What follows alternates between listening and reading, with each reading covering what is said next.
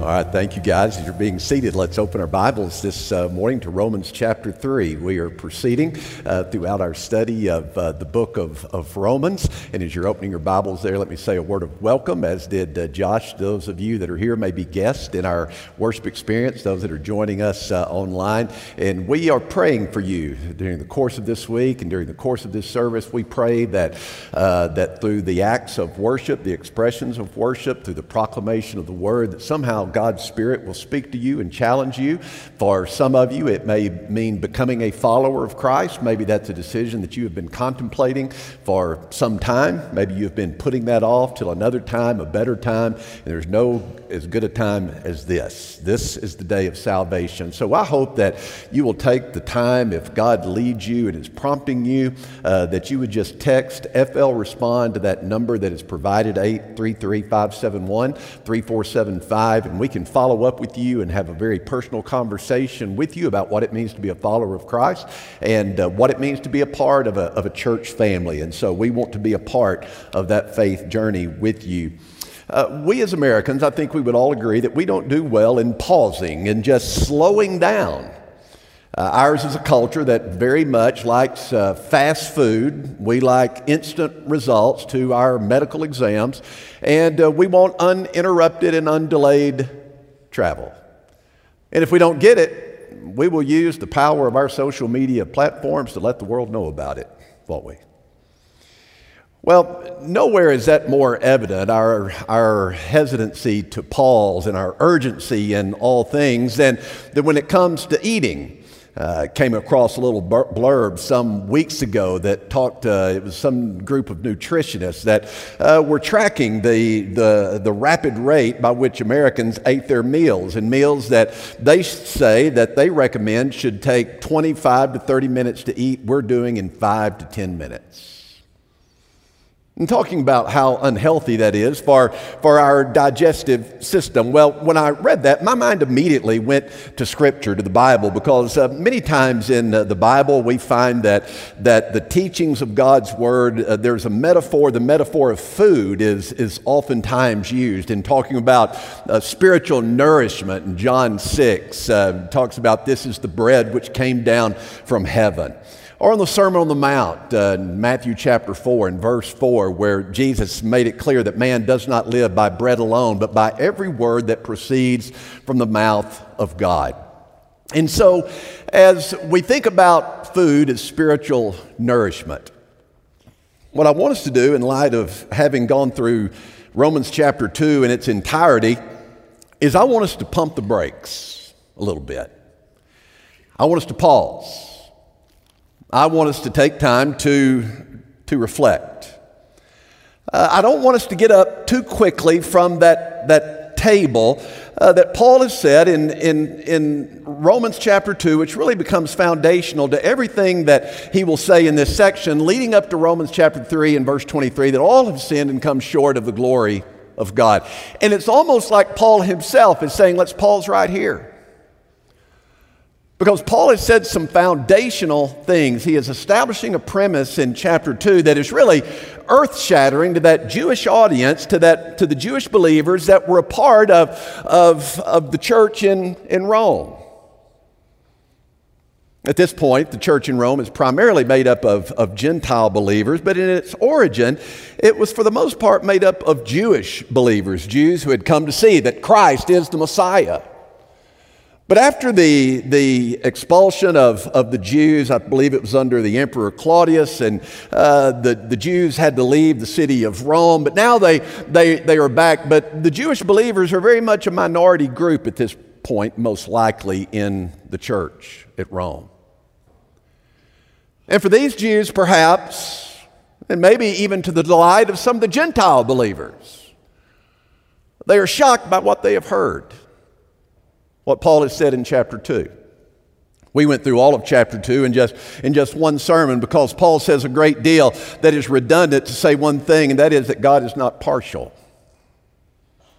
In fact, you see it in chapter 2 in verse 11 that God is impartial, that God shows no favorites, that the playing field is level when we think of the coming day of judgment, that the playing field is level. There is neither Jew nor Greek. And then from chapter 12 to the end of chapter 2 to verse 29, Paul rattles their cages even more when he redefines what it means to be a Jew. That you have too long assumed that you have a privileged position because you have the Mosaic law, because you have possession of the law. You think you're in some advantageous position because you have circumcised your foreskin. But now he says there's a very real danger that the circumcision can become uncircumcision.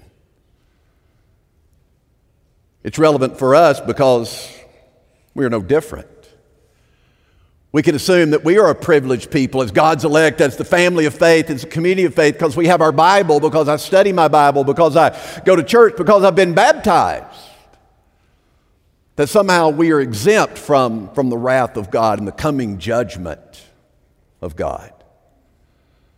But like the Jews, just as their circumcision can become uncircumcision as they have no interest in the things of God, wrongly assuming that to be a Jew is some kind of birthright.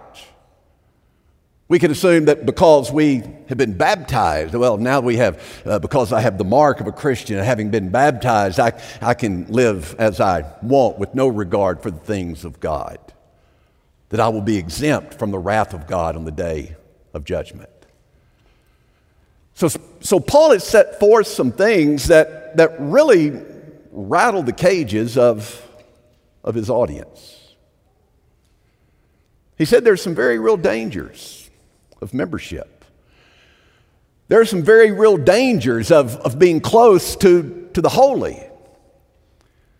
And as we looked at those various dangers last week in chapter 2, it raises some very real questions. And one of the things that we will notice in these questions that unfold, this is not like the diatribe methodology that Paul adopted back in chapter 2 and verse 3. Remember that diatribe is a teaching methodology. It's an imaginary conversation between a teacher and a student to address differing opinions. But the questions that Paul is raising now, that he will raise in chapter 2, are not, these are not questions that emerge from a diatribe with some imaginary conversation, some imaginary dialogue partner trying to refute error. But the questions that Paul is raising are questions that arise out of logic. These are fair questions. These are sensible questions based upon everything that I've refuted, everything that I've said in chapter 2. Those things we need to pause over these. We need to explore these more fully. And Paul has a very unique technique in writing, is that now having established some things, he's going to go and explain them further. And the things that we will address today in chapter 3, he's going to address again in chapter 6, chapter 9, chapter 11. To help refute this old way of thinking, these old digital files and tapes that the Jewish audience has running in their minds of what it means to be a Jew. Paul is going to continually revisit that through the book of Romans because he's redefining what it means to be a Jew. It's no longer about circumcision of the flesh, it's about circumcision of the heart. It is a work of the Spirit. Well, let's begin by exploring these questions. Paul goes back and revisits the question of Jewish privilege. He says this in verse 1, then what advantage does the Jew have? Or what is the benefit of circumcision? Now we might here expect Paul to say, in light of everything that he said in chapter 2 and redefining what it means to be Jew, when we hear this question being asked, and what advantage does the Jew have, or what is the benefit of circumcision? Intuitively, our response is probably going to be, well, none at all. And in other places in Paul's writing, he does seem to say that, but not here, because it's part of his rhetorical flow in building an argument regarding the depravity of humanity that culminates in chapter 3 and verse 23 when he says, for all have sinned and come short of the glory of God. So we might assume that he's going to say, well, circumcision is of no advantage whatsoever to you. But that would mess up his arguments. You see, for circumcision to mean nothing, that would have to say that Scripture is wrong, that the Old Testament Scriptures were wrong. It would infer that the covenant that God made with Abraham in Genesis chapter 17, this is replacing what God said to Abraham. Not at all. But Paul says it's great in every respect. This fact that you have been chosen, this fact that you have been chosen from all the nations of the world in every respect. First, this is your first advantage. That they were entrusted with the actual words of God. They were entrusted.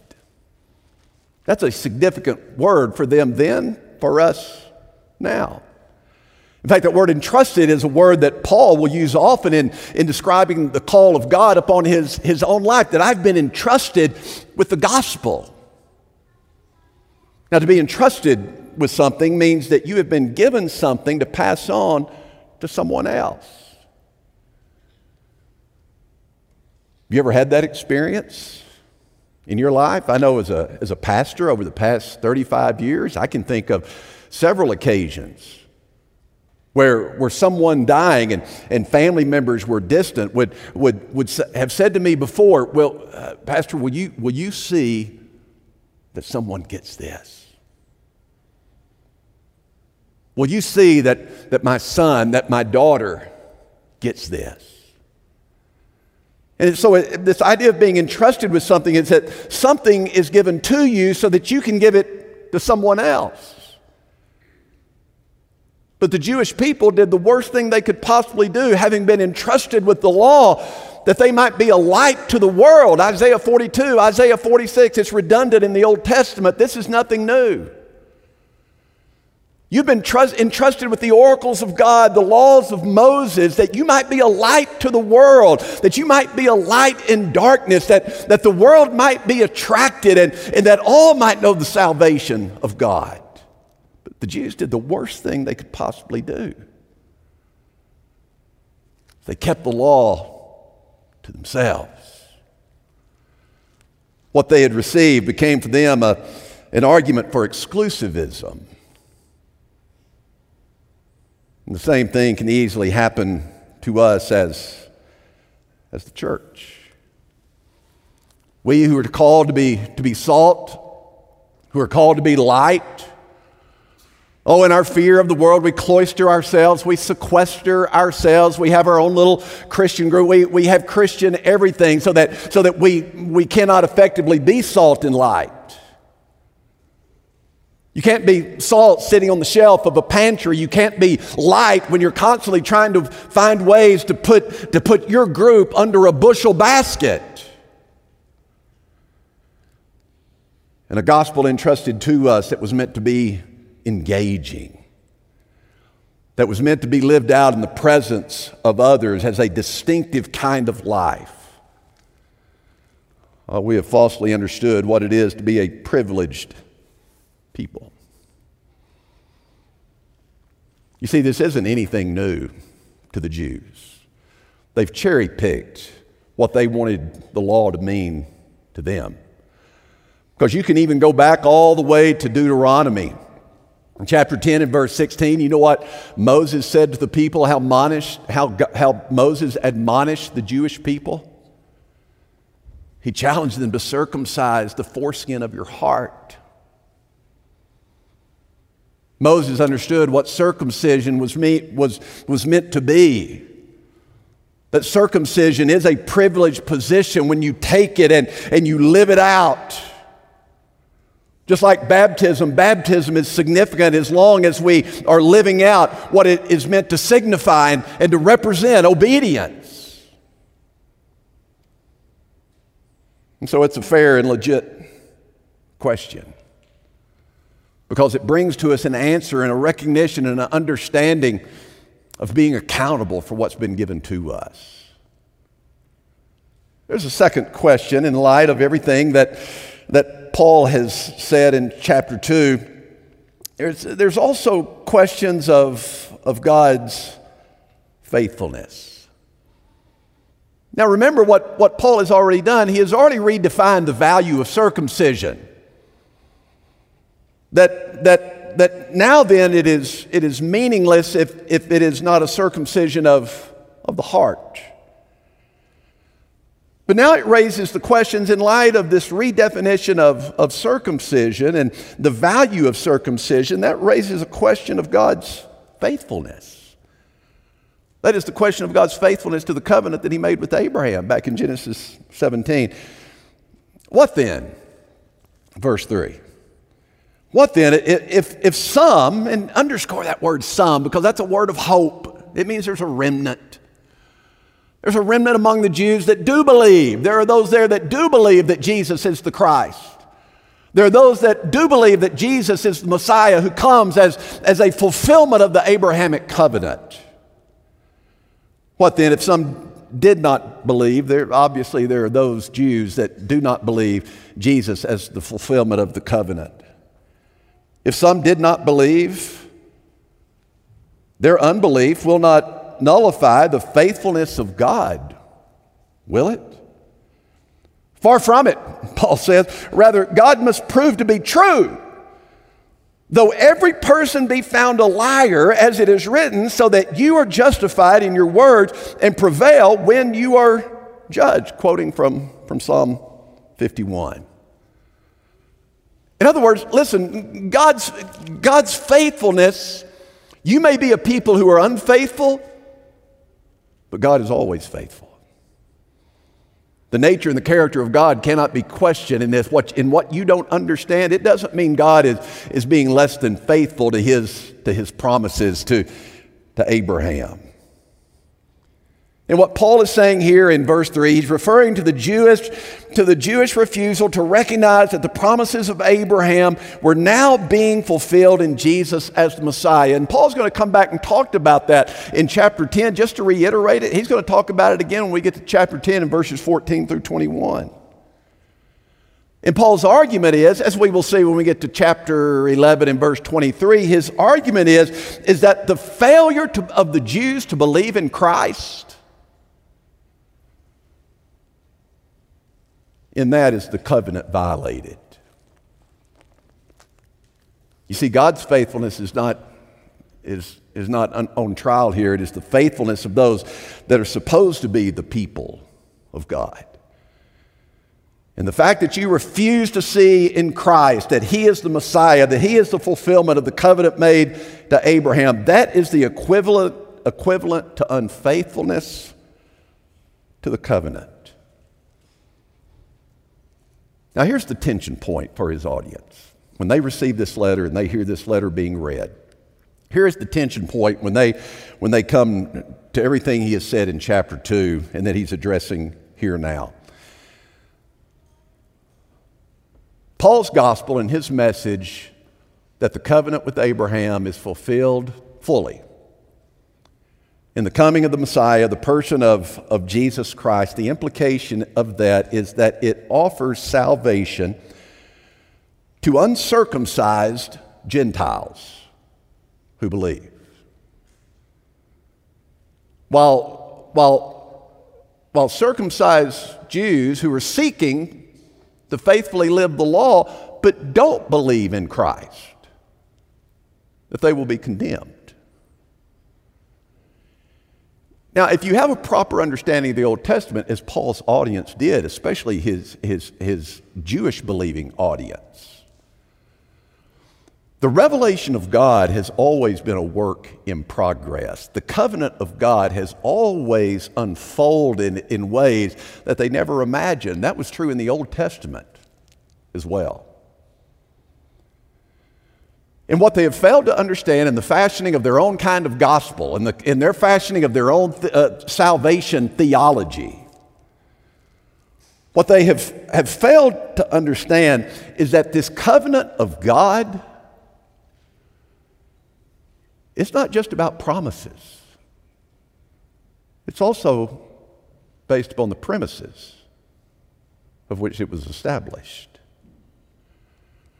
That when God enters into a covenant relationship, and these covenants that God establishes with his people, it is always the greater lowering himself to the lesser.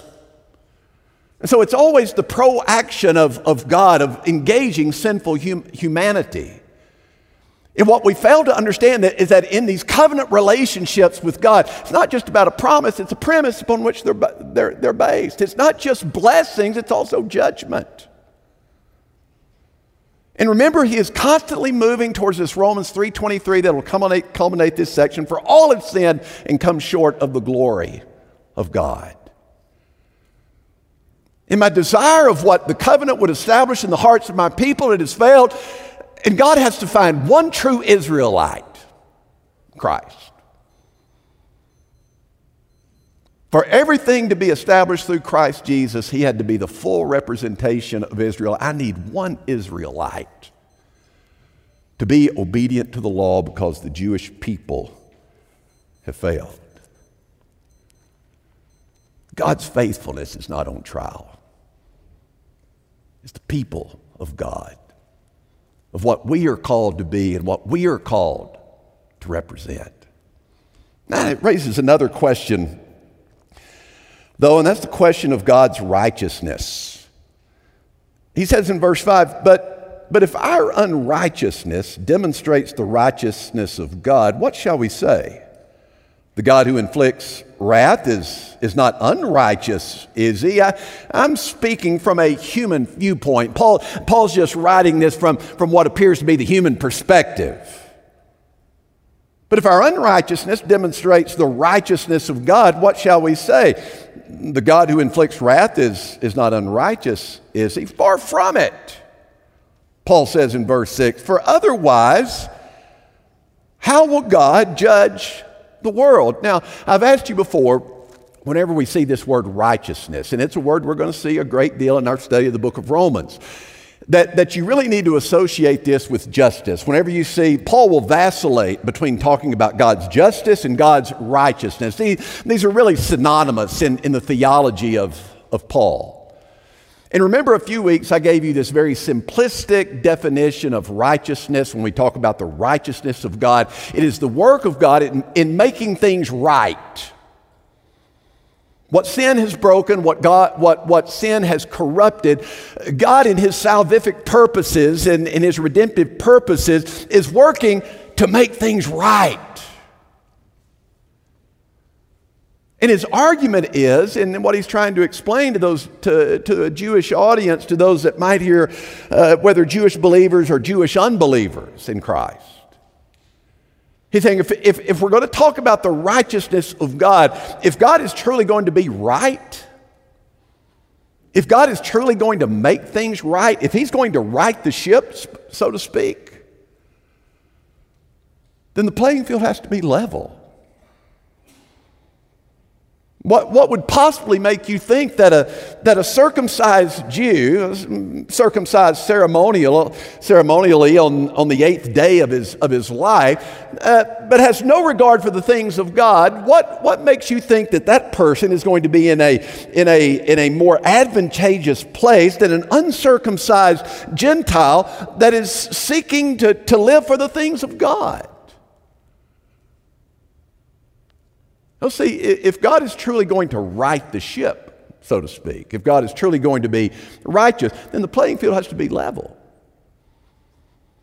Having possession of the law, being circumcised, but if you're disobedient, that's not going to excuse you or exempt you from the wrath of God that is going to be poured out.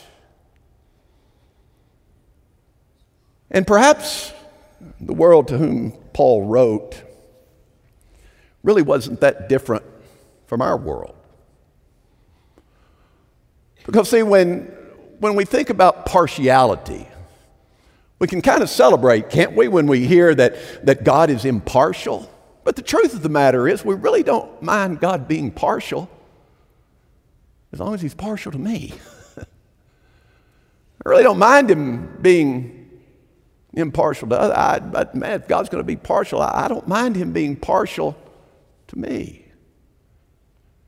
And he's trying to right a world that tends to define righteousness by what you have. The wealthy are privileged. Those born of a certain tribe, a certain color, ethnicity, they have advantages, they have privileges. Those who have the right connections, they are in a position of advantage. They are privileged. But what God is doing in His righteousness, in His turning the world upside down, is to make all of these things right. Otherwise, God is unfair. If He judges the Jew differently from the Gentile, God is unfair. He is inconsistent. He is, in fact, unrighteous. But what about a final question that is raised? These are questions of bitter absurdity.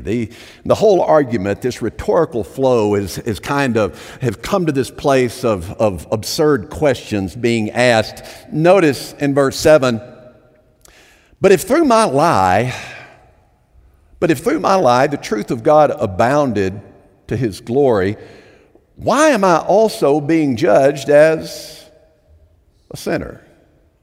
In other words, what the argument Paul is fashioning in his mind, but if through my lie, and notice Paul is including himself among sinners. Don't ever think that Paul is anti-Jewish. Paul has an affinity for the Jewish people, though he is an apostle to the Gentiles. Paul has a heartbeat for his people. These are a people with whom he identifies closely. You go to Philippians chapter 4, or Philippians chapter 3, I think it is, verses 4 through 6. Paul considers himself a Hebrew among Hebrews. In fact, Paul has such a love for the Jewish people that in his desire to see them come to faith, by the time we get to chapter 9, you know what Paul says? Paul says, I would wish myself accursed for the sake of my Jewish brethren. In other words, Paul is saying, I have such a love for my people and a desire to see them come to a faith and knowledge of Jesus Christ as the fulfillment of this Abrahamic covenant. I would just as soon go to hell myself, be accursed, and see my brethren come to a faith and working knowledge of Jesus Christ. But here's the argument. If through my lie, the truth of God abounded to His glory, why am I also still being judged as a sinner? In other words, if God's mercy and God's forgiveness is glorified because of my sin, then why am I being punished? If God is made to look good because of my rebellion and disobedience, if the grace of God is allowed to shine all the more because of my shortcomings, then why am I being judged?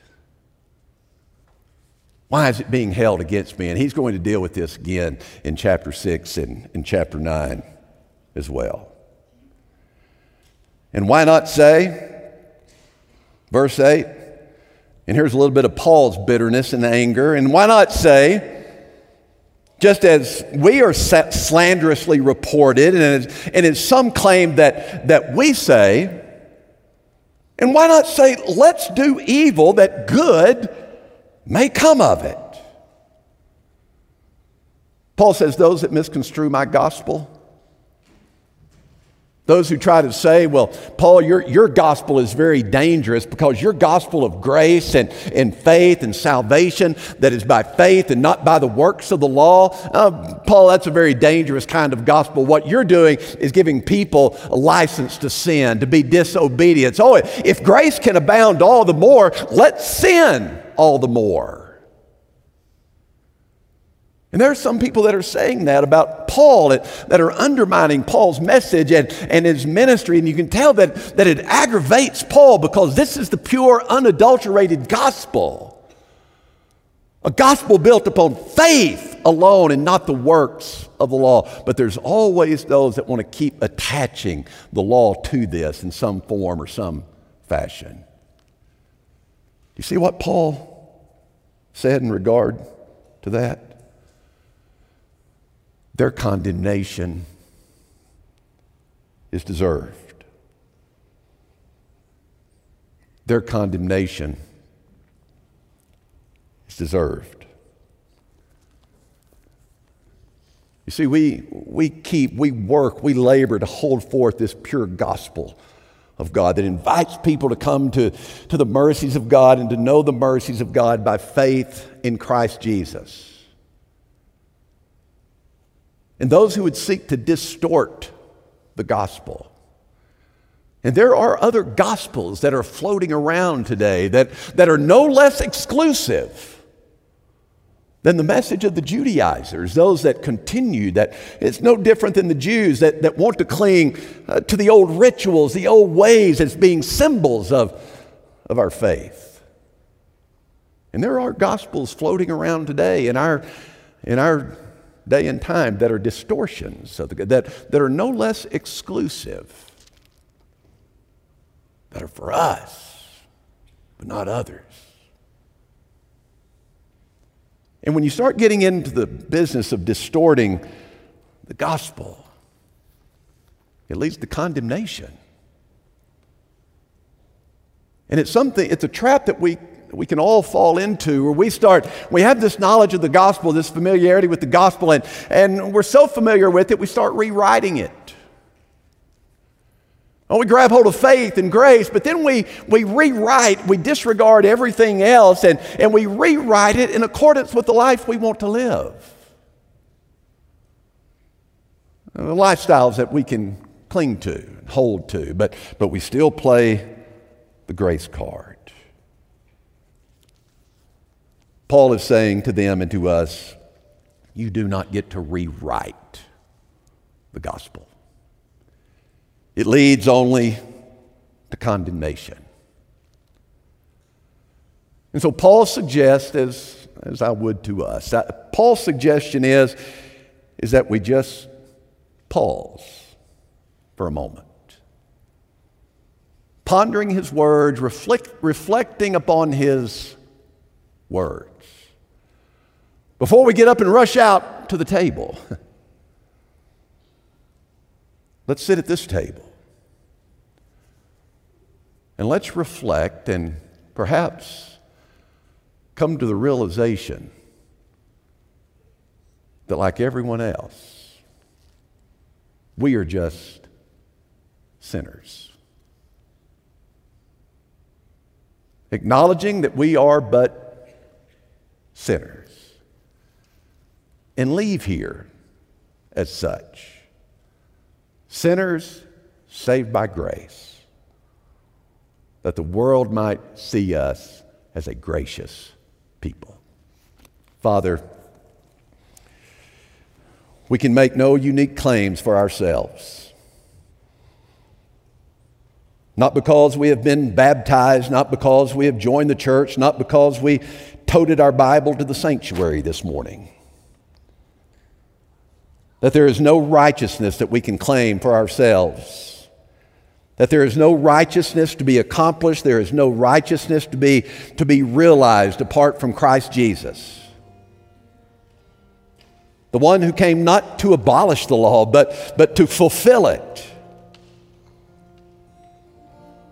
Enabling us to have the power to live the life that you have called us to live. That, Father, we might leave this place as a gracious people to truly be a light, that others would be drawn to you in the life of faith. In Jesus' name I pray, amen.